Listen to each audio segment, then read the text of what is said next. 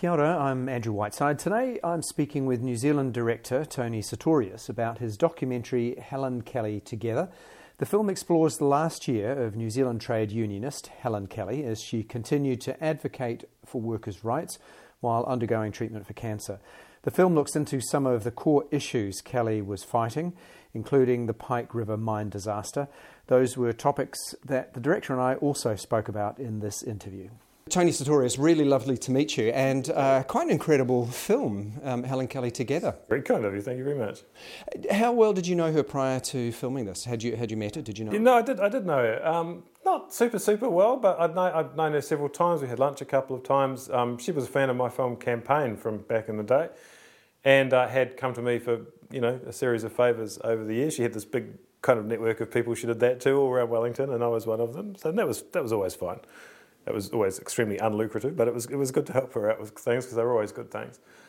And I guess I'd say I was her mate, sort of. But when she got sicker, we actually got a little closer. We had a few more conversations, and we found a particular way to talk about that I think she quite valued, because she was very, she was a leader. She was strong, and I think in some ways she was.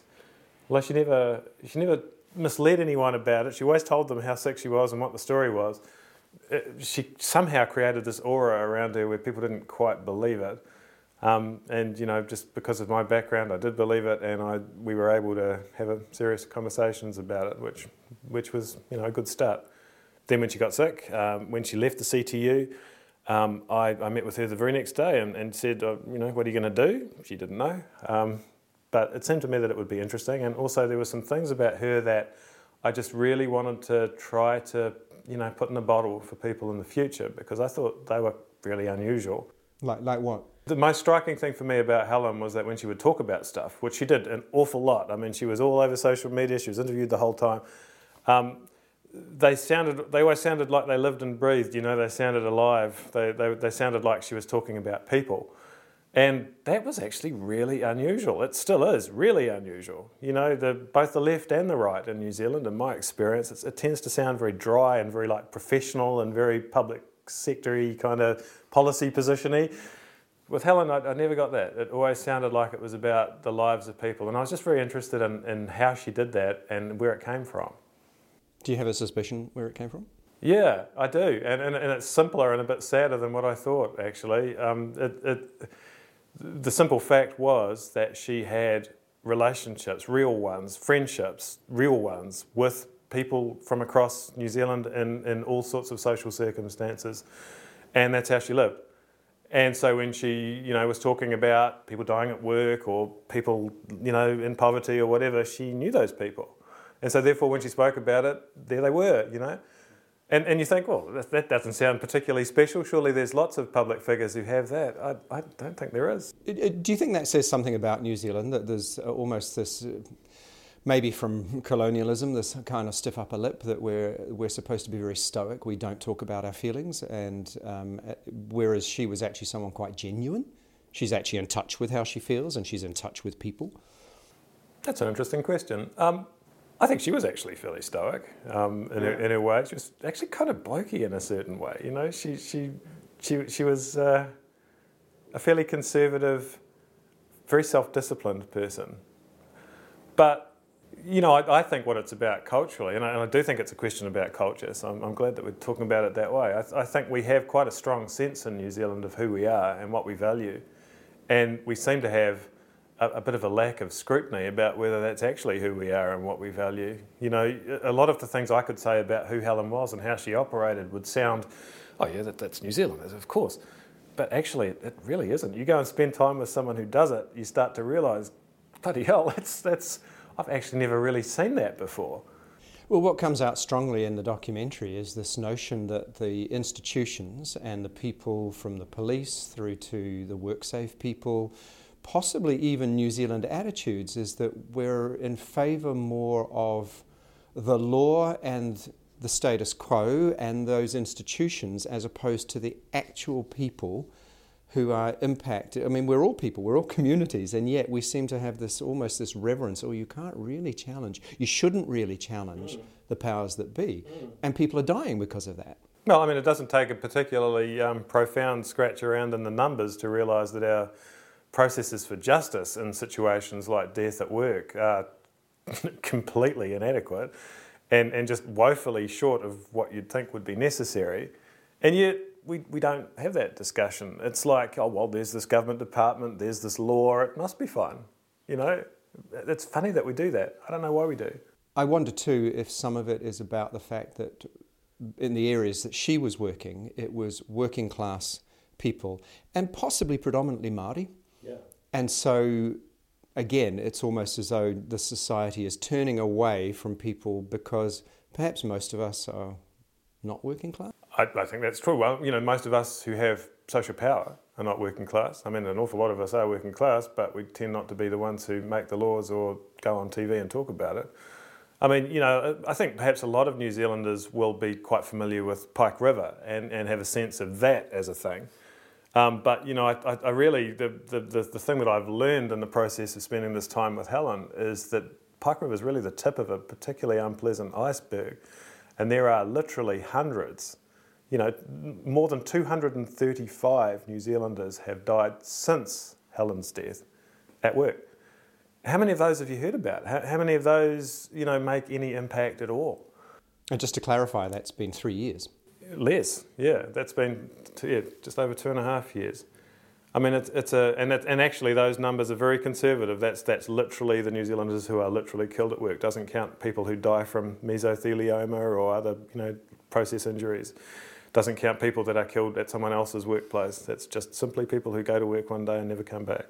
And as you say, the majority of them are male, they're working class, they're relatively poor, they're provincial, they're brown.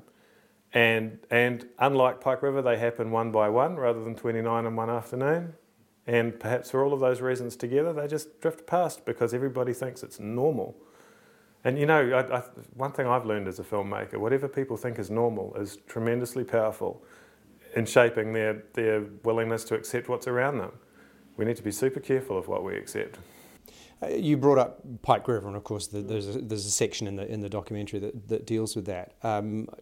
I thought a very, obviously very emotional, very sad section of the film, but profoundly powerful as well. And I'm just curious about, maybe from a personal perspective, how you felt at that moment, because you're an observer, but you're also there. An official observer for your documentary, but you're also a person surrounded by this grief. And so how was that for you? Oh, well, you can tell watching the film. I mean, it was profoundly moving and very, very troubling. Pike River, I think, so this sounds a little glib maybe, but it's literally our skeletons in the closet. You know, these are 29 unsolved deaths. There's been no proper investigation, there's been no prosecution, there's been very thin conclusions about how we could stop it happening again in some other sector.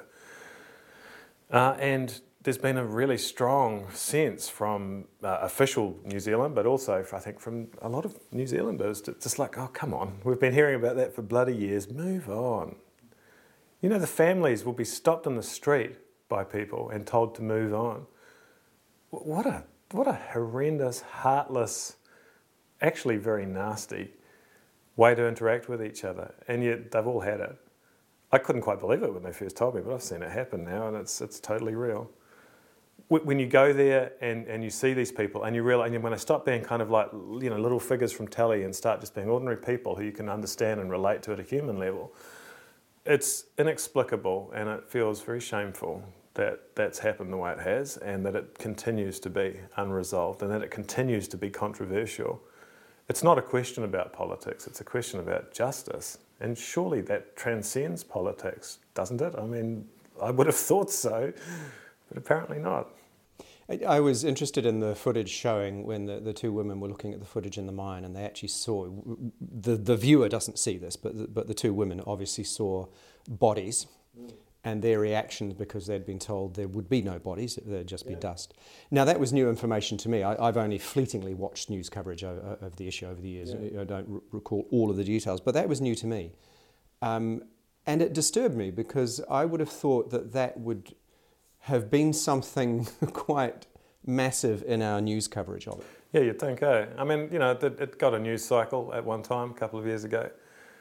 But the narratives, they kind of bed in, and people feel like they know the story, and I think maybe they're not still listening. It was never true. You look around inside the mine, and you do see this in the film. You know, there's plastic buckets, there's wooden pallets, there's rubber hoses. It wasn't an inferno inside the Pike River mine, certainly not all of it. And I can tell you, because I've looked at it very closely and forensically, that there is definitely one, and I think probably a number of perfectly identifiable, completely intact bodies that are lying there and could have been recovered. But you know, the momentum went out of doing that because everyone was told it was an inferno. It would be a pile of ash. That's what the family. But they knew full well that it wasn't.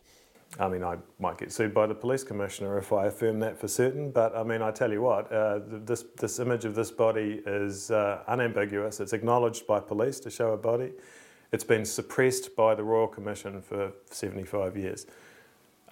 That's interesting, isn't it? And I actually can't tell you why that is. Not really. And it's, I think, of profound importance to New Zealanders to actually reevaluate what they think they know about Pike River in light of that information, because it does change a lot, doesn't it?